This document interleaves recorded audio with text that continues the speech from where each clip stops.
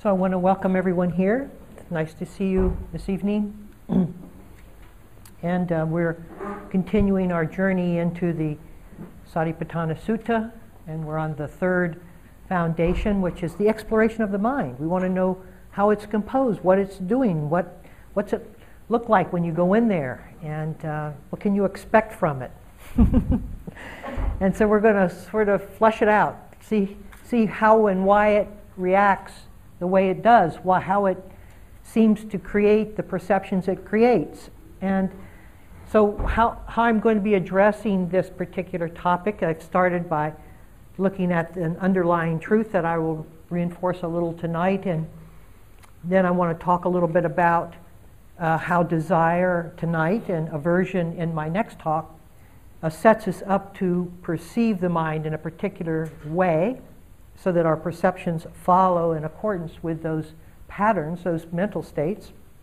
And then I'm going to bring forth just some more common mental states like the judging mind or the worried mind or all kinds of different distortions of mind, and so that you can make this applicable to your everyday life in terms of how the mind orients itself in different ways, in different alignments. And so I hope this early part may to some of you feel theoretical. I hope it doesn't, because it's really an invitation. It's not theoretical to me. This is not, I didn't learn this from someone. I learned it from the direct perception of my own mind. And so as I speak about it, I encourage you to come into your own mind and see, first of all, if it resonates as true to you, not just assuming it's true because I'm saying it, but see if there's a resonance of truth. And then you can also often get a feeling for your own particular state as it's being described within the talk. And so there can be an experiential component, not just an intellectual component, to actually following a Dharma talk. In fact, the Buddha said one of the ways that insight arises is through listening to other people, and that's how that occurs. So Dharma listening isn't a passive activity. It's a very engaged activity where you're just not, filing through your Dharma chapters to see if this one meets your acceptance or not. You're actually bringing in and embodying the experience that I'm trying to address. And the other component of it is there's a sense of quiet rather than opinionation that I would like to encourage from people as they listen. And instead of sort of, well, X, Y, and Z said it better, or, I don't agree with that, just listen. Just let it in. Just let it come into your system and let it rest in there. Let it have its own journey within the system. Sometimes the kind of Dharma I'm espousing can be a little bit confusing or even a little bit anxiety-provoking. If you just allow it to come in and let it settle as it settles, and questions may arise later so that you begin to engage that particular question in other activities or other expressions of your life. But don't suspend your disbelief or your judgment, and just let it come in and let it rest. There's this beautiful quality of rest that allows a healing to take place as impressions are received. That's really what the word homeostasis means, is as long as we're not actively trying to divide and take sides against something, the mind comes into a wholeness, comes into its own balance. That's also what meditation is about. Listening and meditation are very much aligned with one another. And so when we sit, I was just thinking of this as we were sitting prior to this talk, and we're just sitting in wholeness. We're not forming opinions, or hopefully you're not spending your time in discursive thinking, in trying to weigh in on some particular subject of importance to you. You're simply letting the whole array and the whole range and rift of activity in your mind just to settle on its own, to come to its own natural placement. And There's this beautiful sanity that is derived from that organic release. And I just want to encourage people to understand meditation in terms of what we're promoting here, not promoting, but describing here in terms of wholeness of mind, that sense of wholeness, where one image of the mind isn't in contradiction or isn't an argument or resistant to another image of the mind.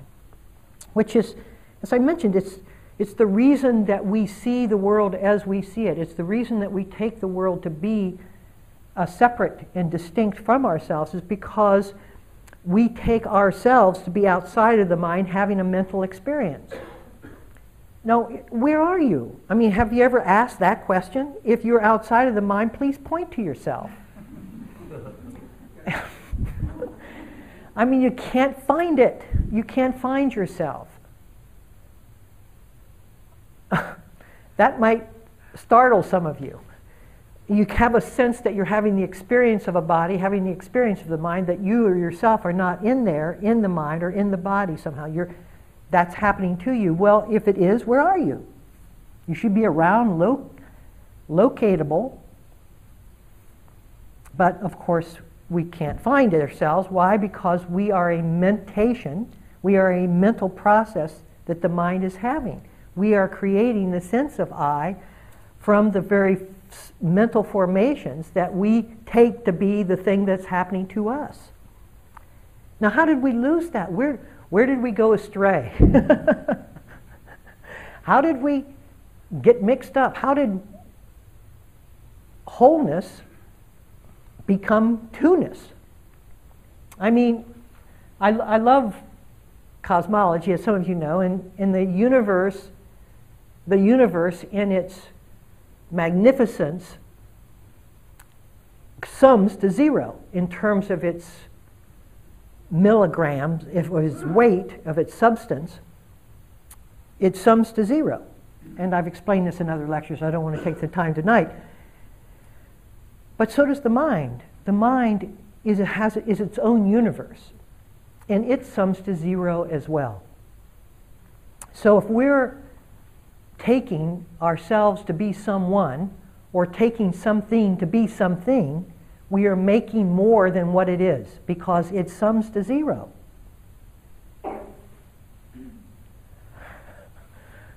No, somebody's shaking their head. No, I don't.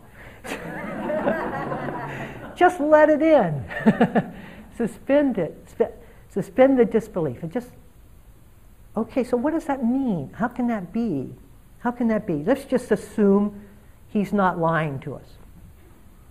So how does this sense of wholeness that we sense when we're sitting, we're sitting and things are just quieting down on their own. They're coming to a balance on their own. They're coming to a sense of space, a sense of emptiness. Many of us feel the translucence of the mind when we're not fully engaged in argument with the mind. It comes into this, it becomes transparent in some way, lighter, spacious. Those are all what I mean by transparency. But when we're engaged and when our eyes open and we start perceiving world out there and I'm in here, what happened? And that's where I want to bring us tonight. I want to encourage us to look at what happened. And in doing so, I want to merge the second noble truth with this talk. The second noble truth says, the first noble truth is that there is contraction and struggle and dissatisfaction and suffering in the world. And when we look at that, we see it self-inflicted. And when you look at the cause of why we create the pain for ourselves, you see it's because we have a movement, a mental formation of desire that seems to somehow create two from nothing. Okay, so let's look and see how nothing equals two. It's very interesting because when you go from, you have two, that's where everybody starts out with, and as people quiet, they begin to make the two one. it becomes unified. The vision becomes less subject-object, less diversified, less distinct and separate. And then the one, that's the intermediate step, is that two becomes one. Oneness is an intermediate step to freedom. Freedom is zero. And one, then, when properly understood, becomes zero. So we're essentially moving, the math in this is a little funny. This is an aside, but I just feel like asides tonight, right? So I went to a physics lecture by Brian Greene. He's a mathematician and a very strong string theorist. And I just love that kind of stuff. I don't understand anything. But everything he talked about was it had to have mathematical formulation. It had to meet the strenuous rigor of mathematics.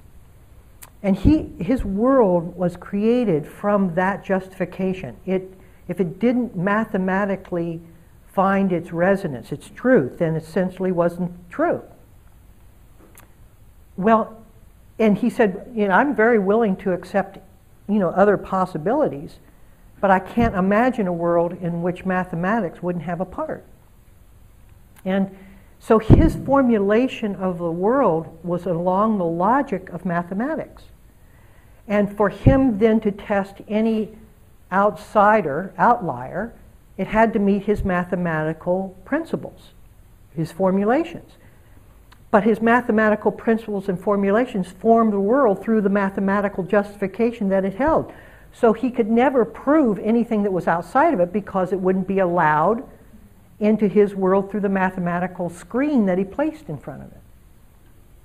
And we do the same thing. I'm not picking on him, for God's sake. He's probably as a refined thinker as you'll find. But when we look out through two, we have to keep proving the world as being two. We won't allow it to be one. For it to be one and then zero, there are different principles that we have to operate under to allow that transition from 2 to 1 to 0. But if we don't allow those principles to come into us, we keep denying those principles because they don't meet the two equation of things, then the very way that we can change, we deny. Do you see? I don't know if you see.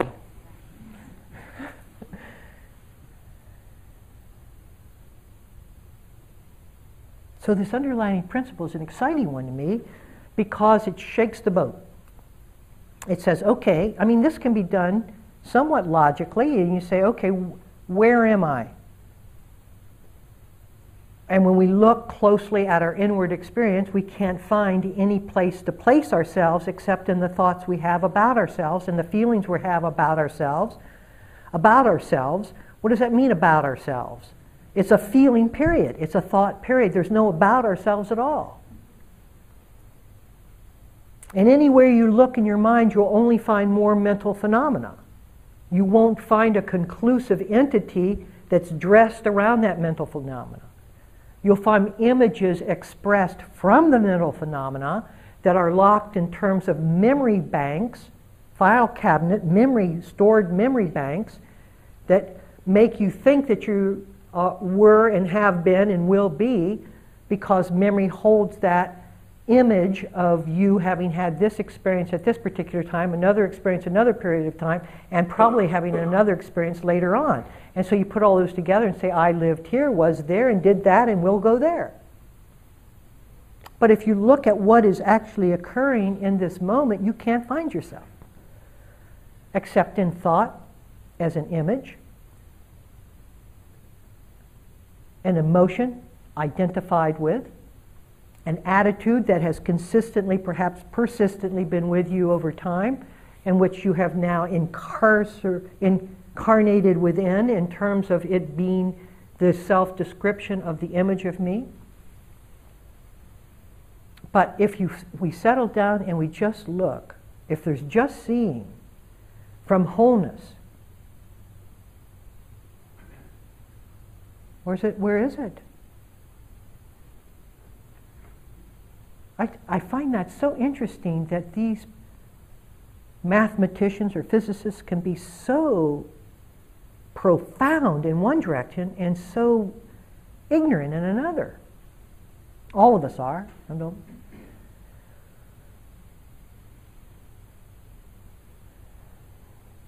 So what is this desire? What happens? We've already learned the basis on which desire has its foundation, and that was in feelings.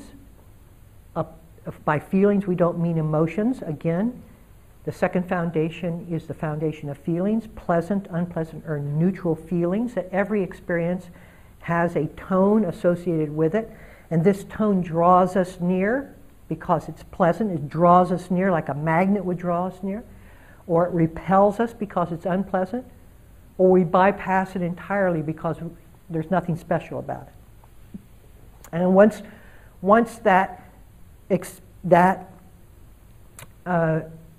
mental tone expresses itself, the mind then starts breaking in two. It decides that what it can get from the feeling is better than what it can get from wholeness.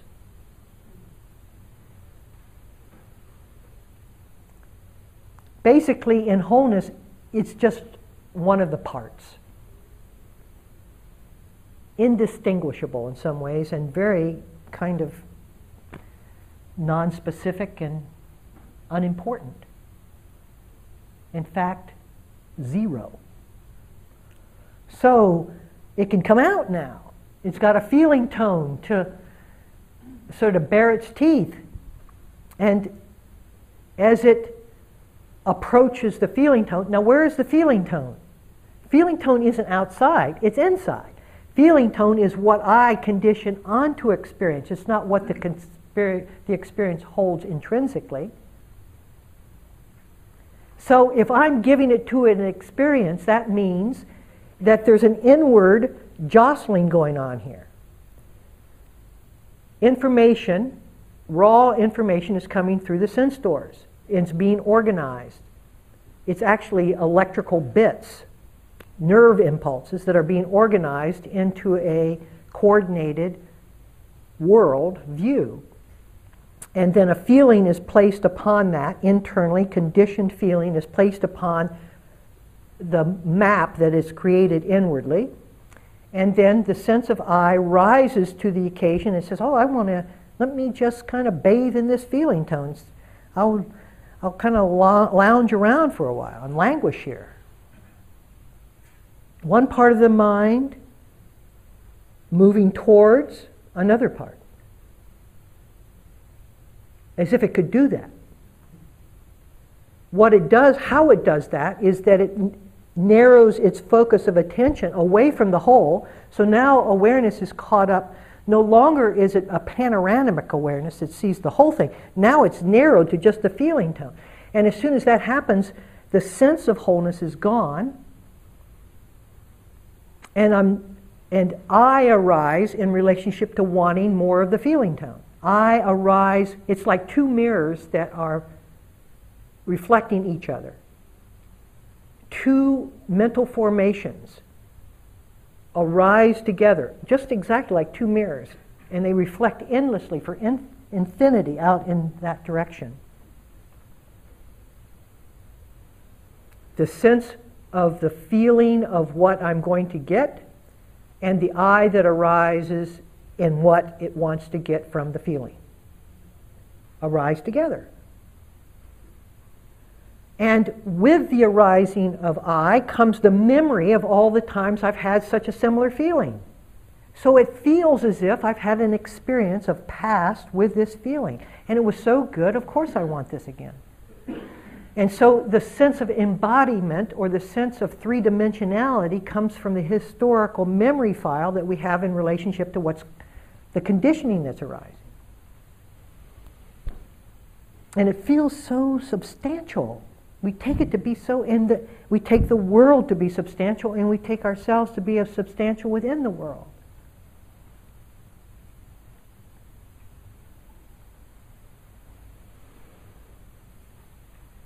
So desire then takes the feeling tone, and often the feeling tone isn't from an experience that it's actually having, it comes from a fantasy or an imaginative experience that it wants.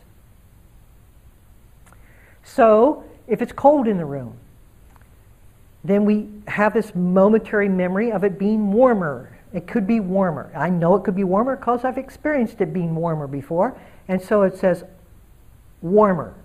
So, oh yeah, it could be warmer. And that seems like a reality that we could move towards. But it's not the reality at hand, it's the reality that we could move it towards. So a whole scenario comes up in an abstract world that has nothing to do with this one, has nothing to do with the wholeness, the truth of the wholeness, the awareness of the whole. It comes up in abstraction. It comes up as as something that the mind has derived from its own imagination. And then we give more reality to the imagination than to the actual temperature in the room. And then once we do that, we're not willing to put up with the temperature in the room. We're going to change it, by God, or we're going to complain about it. Because the reality that we have conjured up feels nicer, more pleasant. Because the memory contains a feeling tone. And reality contains a feeling tone. And this one's unpleasant. It's cold or warm or whatever. And so in comparison, I'm not staying here. Only a fool would stay here. But how does this all happen? You see, it all happens because of ignorance, because we're not seeing what's happening. It's all blurred. It's, again, it's like looking out the side of a fast-moving car. It's just all blurred out there. But it kind of looks like gravel. You know, what was that lump? I don't know. But so we just let it be kind of blurry, and it seems to fit us, and it gives me prominence. I was able to change the thermostat and get us all warm. It gives me control. It gives me location. Remember, where was I when I was a whole? I was part of the whole. I wasn't anything.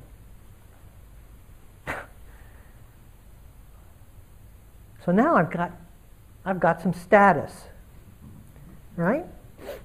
And so I have to now define my world in terms of a continuation of that status.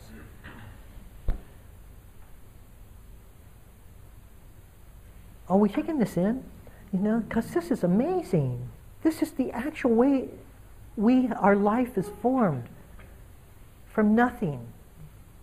It's amazing. This universe is amazing in every aspect of it. And the mind's amazement is, wow. And to be able to journey and let the universe secrets unlock by actually seeing what's going on in there. The secrets of the mind are being revealed to us as we watch it. That's amazing. You'd think that there would be some locked door or something where you couldn't get in, but everything is available for us to see. If we want to see, we have to have the intention to see. You have to want to see, which means what?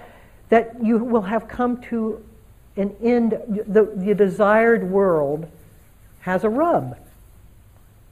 And if you pay attention to the rub of the creation of within the imagination and the way that we come out, because you can't create two from nothing and expect that two to have a satisfactory life. It's not on firm ground. It's dancing on clouds here. And so there's going to be a rub which indicates its fallacy, indicates that it's... And so if we pay attention to the rub, which is what Buddhism is attempting to do, just pay attention to where the rub is, and you can begin to see where all of this takes you into the fallacy of it. And you just start sorting it out and say, well, God, that's not true, and that's not true. And the assumption of me, where has that been? I've been assuming it. Well, why haven't I ever found it? I mean, many times on a retreat, I'll be with somebody and they'll say, I don't understand all this selflessness. I said, well, okay, let's just sit together here. Now let's just be quiet together and please join me in this moment of if you so wish, where you're not trying to find yourself, but you're just allowing homeostasis, the wholeness, to come in. So you're not, I got to find myself, because that's just the rub of self recreating the image. But if you just let yourself fall back into the wholeness before you arose in clear distinction, and then ask a very gentle question, what are you? Almost everyone looks perplexed, which is a good sign, not a bad sign. Perhaps a little confused, and ultimately derive at some answer like, God, I don't know. Well, I always thought I knew. I thought I knew. But I don't really know.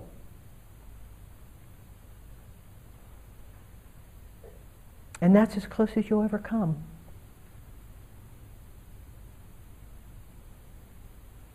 Because you aren't to be found.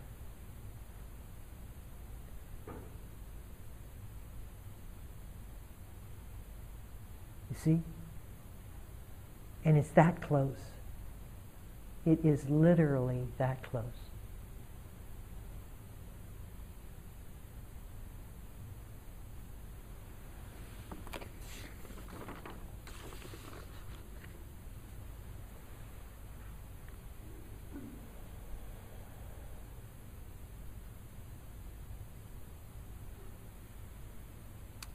So when the image of self is not seen within the entirety of the mind, when it's seen exclusive of the mind, then it takes on a prominence that it doesn't deserve. It becomes more than a mental formation. And as long as we can keep those two things distinct, then we can have the experience of the mind. And we can keep our power. What is our power? Our power of choices available to us.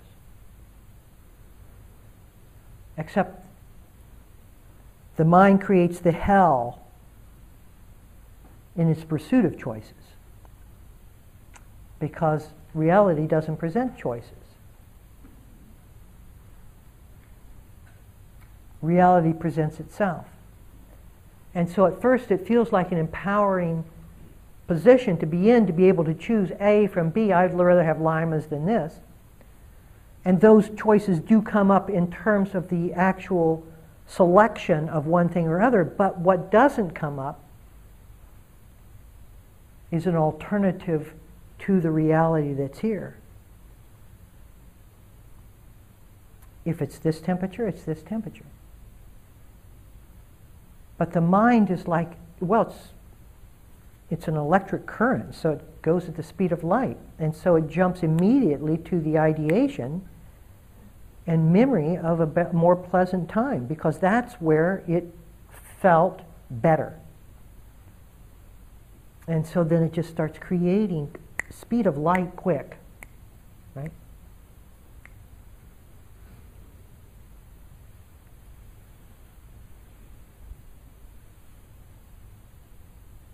But to see that desire is a state of mind, it is a mental formation. And to come back into wholeness and see it in the place of wholeness, to see it as another mental formation, rather than for us to insert our identifying energy into the desire, rather to invest the whole of ourselves into the mental formation of desire as the entire statement of ourselves.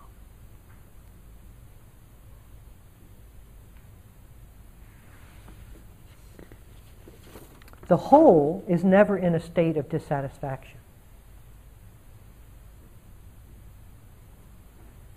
But to know that, there has to be wholeness.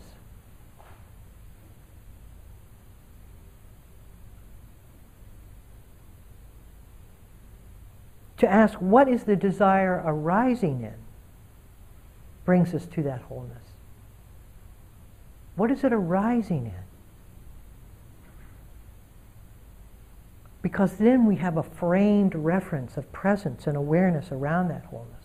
And you know you're getting very close to wholeness when there is presence being felt. Because the presence used to be usurped by the force of the desire and the identification with the desire.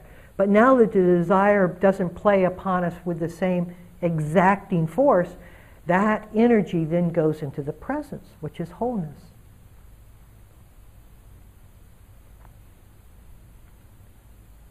And as soon as I lose myself in the desire, which is a programmed plan for getting what I want, outside of what is actually occurring, so what is actually occurring is being dismissed, and it's okay, then the future becomes more important than the present. And if in your life, the past and future is more important than the present, then you can see that state of suffering. And one of the maturing ways that people begin to recognize the beauty of their life and the maturing of a Dharma practitioner is that the present starts becoming more of a prize, this is said poorly, than thinking myself away from it.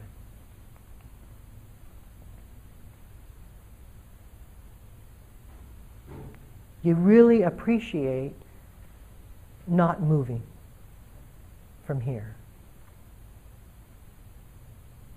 Because we've seen the tension associated with the movement. We've seen the pain of unactualized desires. That the desire always has an expectation that isn't fulfilled.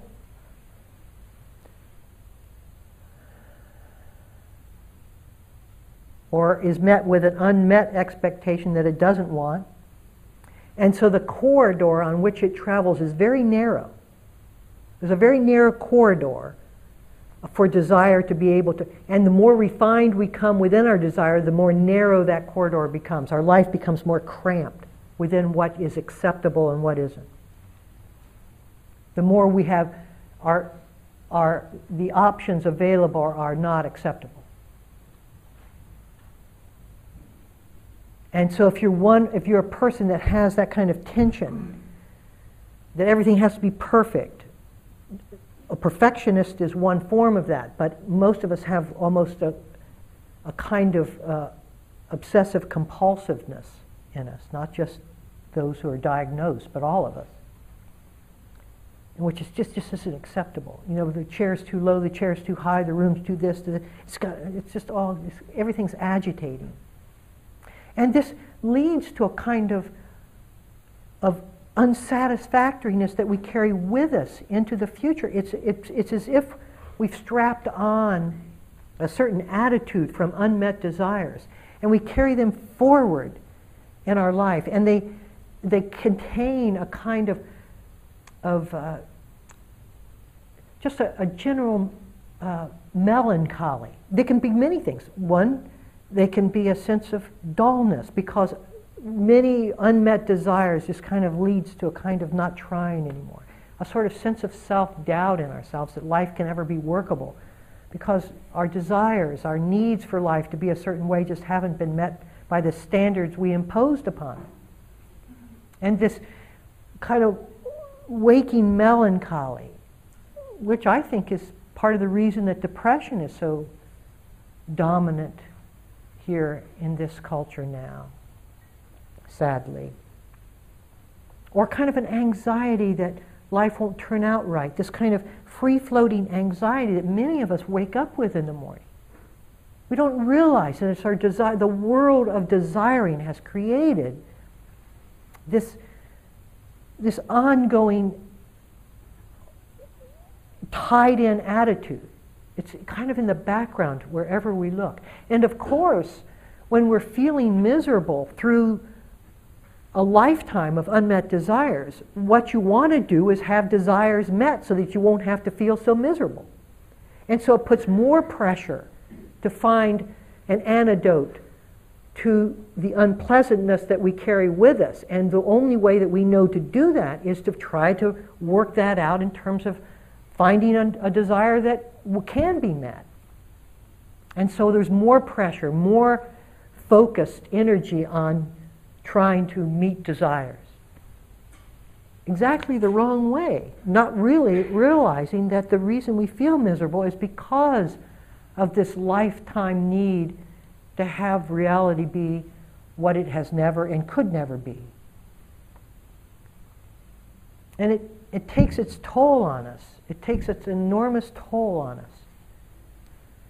And so much of the activity, restlessness being one of those, where we're just, I can't stay here because this isn't quite good enough. I need to go there. And just this kind of intense inward contraction around the unpleasantness of any situation creates this sort of restless activity within us, which, as I can perceive it from the youth, is now ratcheting up our intensity, which is really, what we call multitasking, is really a restless energy in youth.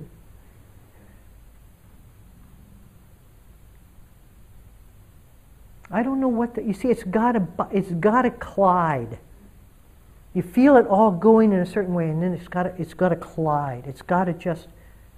There's got to be an absolute misery, a story of misery at the end of it, in order to get us to throw all this stuff away and say, "Wait a minute here. What about this flower? God, I've forgotten all about this. I've forgotten all about this."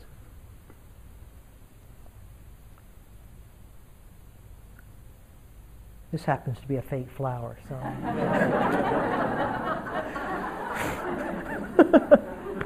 You can forget about that one.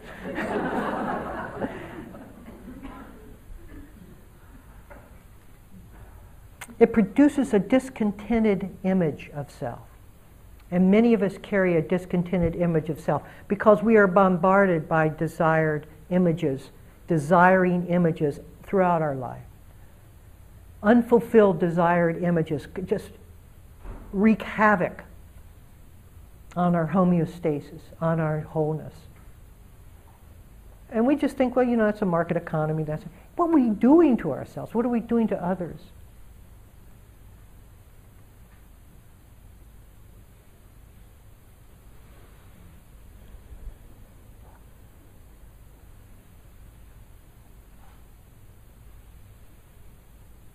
And it ultimately leads to a sense of unworthiness that I've talked about many times. And we just think that's the state of affairs.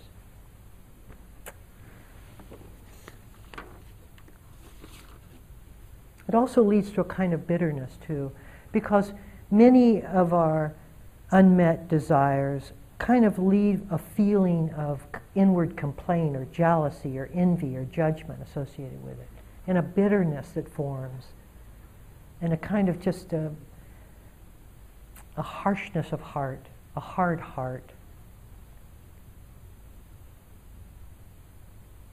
It's because we're not even aware of what we carry with us. We are so unaware. We're so interested in getting out of the pain that we're in that we aren't willing to meet the pain we're in. All we want to do is get out of it. So give me a respite. And the only way I know to get out of it is to seek a pleasant sensation.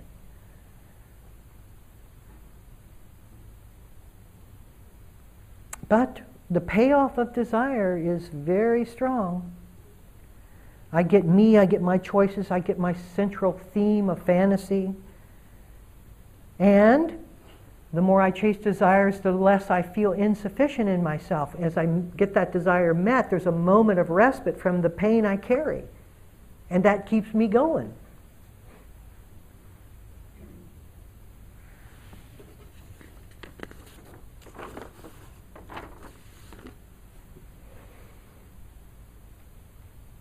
And so when we start to understand, we start bringing our energy back in here. Let's just see, let's just look at what a desire feels like in ourselves. Let's just look at it. Let's just see how the sense of I arises with this thing called desire. And it seems as if I'm having a desire. because I've now owned that state of mind as my own, as two mirrors own each other's images. And the desire, how it invests, how it isolates something out of everything, from the whole comes one thing that is most important to it, and cannot be satisfied unless that one thing is met. It objectifies the world. It makes something with exaggerated importance.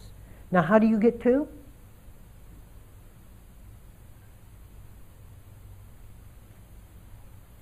And it forces the world to be pursued instead of received. And in meditation, the word receptivity, it's about just the opposite. We're no longer leaning into our minds. We're no longer leaning into the space. We're no longer forcing life to be a certain way. We're reaching back. We're allowing it to show itself, to be received. Why are we doing that? Because that's what it means to step out of desire and receive wholeness. It isn't a strategy. It isn't some kind of clever thing. This is the way the view is formed.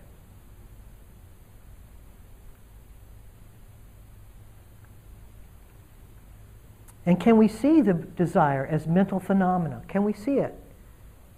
And are we willing to persevere and to just, okay, I can feel this. I don't have to run on everything. Let me just take a desire and not. I did that very early on. I took chocolate, which was my big thing. I put it on the dashboard of my car, and I would drive around as a hospice thing, and I'd have this piece of chocolate in my thing. And I really want that. I just watched all that stuff transpiring, just because I wanted to know what it was,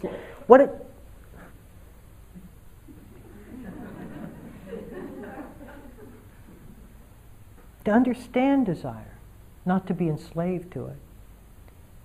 To start seeing the story around desire, and how when memory comes in, and the story proliferates from that memory, because it extracts not only what it has been in relationship to it, but what it could be, the possibility, the potentiality. And the water on oil, just like that. But never forgetting that seeing the whole is the practice. And the whole is more than the sum of the parts. The whole is presence. The parts change. They were only parts when they were seen as parts. When the whole is the whole, they come back to emptiness, zero. And the energy that was infused in making them parts now is infused in making presence, awareness. Same energy, but a whole different dimension from which that energy now can bloom and prosper.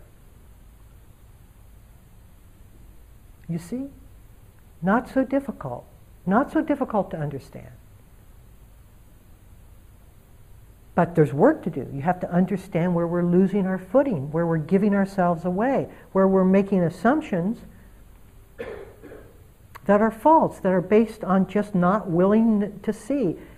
The Buddha said, the willingness to see is the willingness not to see is deliberate. You're deliberately deciding not to see. Nobody's doing this to us.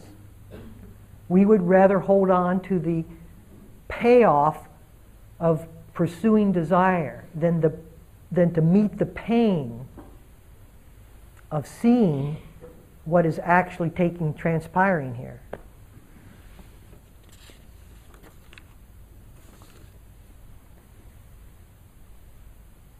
So to say, is our aliveness diminished or enhanced in the presence or absence of anything? I love that one. No matter what situation you're in, prove to yourself, I'm impatient with it. I've got to move on to something else. Well, when you move on to something else, you'll be more alive, right?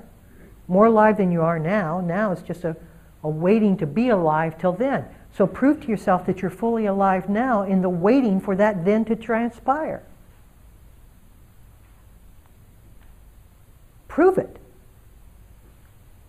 Waiting for the bus. Damn, where's that bus? God damn bus.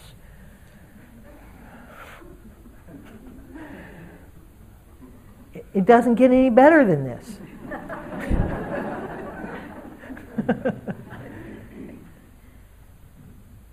It doesn't. It does not get any better.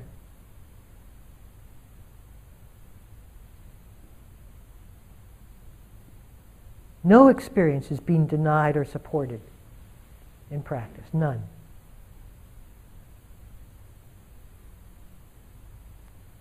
And that is true contentment.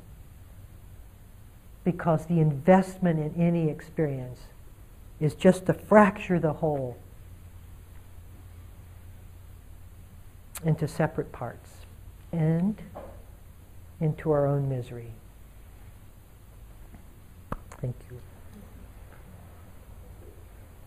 Can we just sit for a minute or two?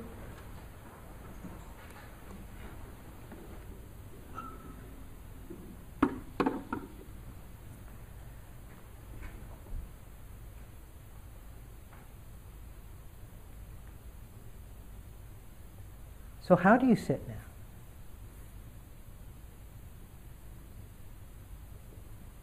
Do you also see, and I want to just nudge you just a little bit forward here. If you create a scenario in which you're not okay and need something in your practice to make you more complete, how that is pursuing a desire and therefore fracturing the mind from its wholeness. You think that that fracture will somehow be resolved, but all you'll do is find the desired object. You will not understand how you created the fracture in the first place, and therefore the fracture will just lead to further fractures. It's a now or never experience meditation. It either ends here or it never ends.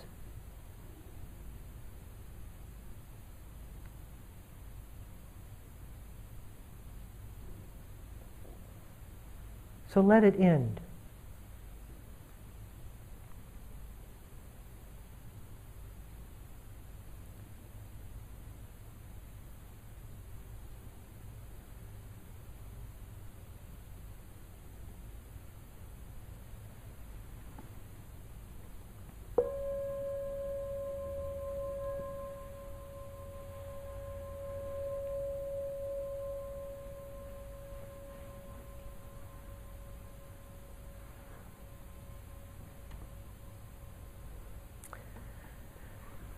So if there are any comments or questions, I'd be happy to. Yes?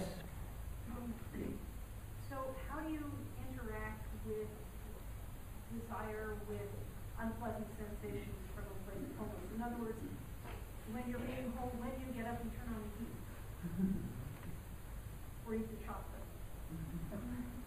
Yeah, so how do you relate to wholeness when you're in an unpleasant or pleasant situation? It's always the same. Is there awareness of what the actions are based upon? Can you see unpleasant? Doesn't mean you don't get up and turn up the heat. I'm not suggesting that effective actions to counter, poor conditions isn't the right thing to do. But you're ahead of the game when you perceive the heat needs to be turned up and that this is not acceptable. You are no longer founded in reality. You are the heat is now up in your mind, and this reality is not worth paying attention to. And so you've lost any contact or connection with what's actually transpiring. Do you see? To know what's transpiring, you need to know what's motivating you to move. And you can't just skip a few spots and then land. What you have to do, okay, so this is unpleasant. Oh, I'm feeling this is very unpleasant. The temperature in this room is unpleasant. First of all, acknowledging that wakes you to the fact of it. Also, it's not such an isolated definition. I may be unpleasant, but everybody else in the room may be very pleasant in this. So I don't just act in accordance with my selfish desire. which I would if I'm just acting from my own unpleasantness. I kind of take it in and look at other people. Are they wearing coats? Or, you look at it more in context. You see? And then you say, well, I can deal with this. Nobody else seems to be unpleasant. So, okay, fine. It's just the way it is. And then that's it. That's the end of it. Or somebody says, yeah, yeah. Okay, so let's figure out. But we're always moving from a stability of reality. It's not confusing, it's not in conflict with anything, because it's always based upon what is actually here, and that's an end in itself. That's enough. It can always be enough, or we can modify it so that people are more comfortable. Yes? Could you please clarify for me? I think I understand the two. The two? Who are you talking to? There, you got it.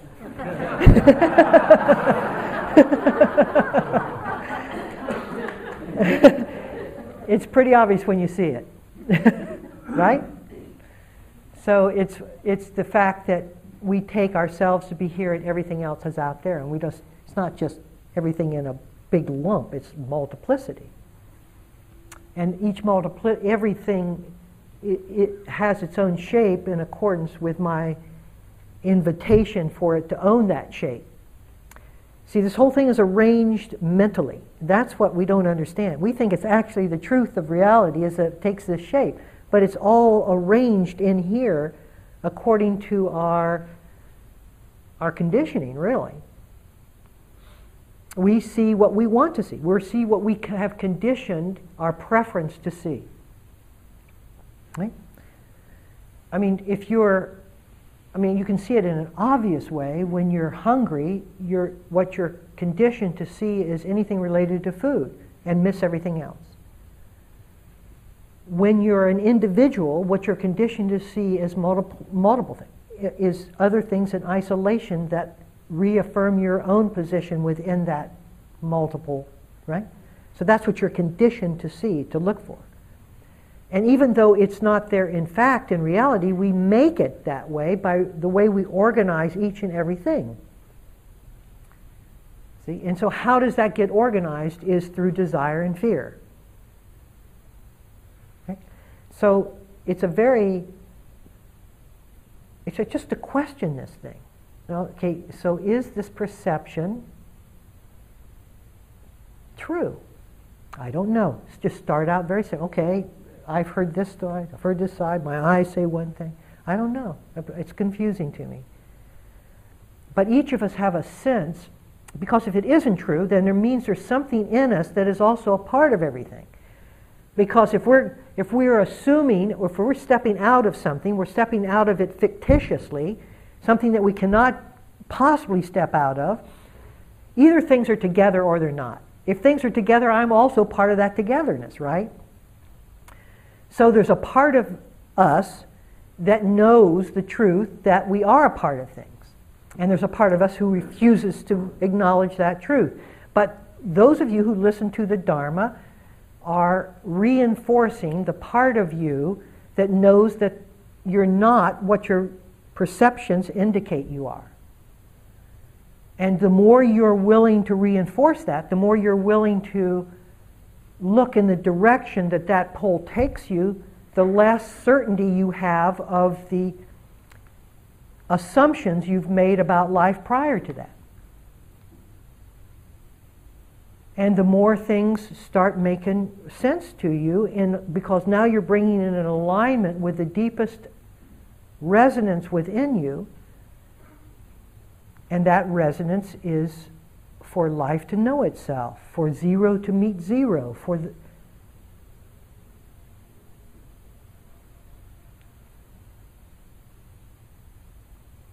Okay, all. That's enough for tonight.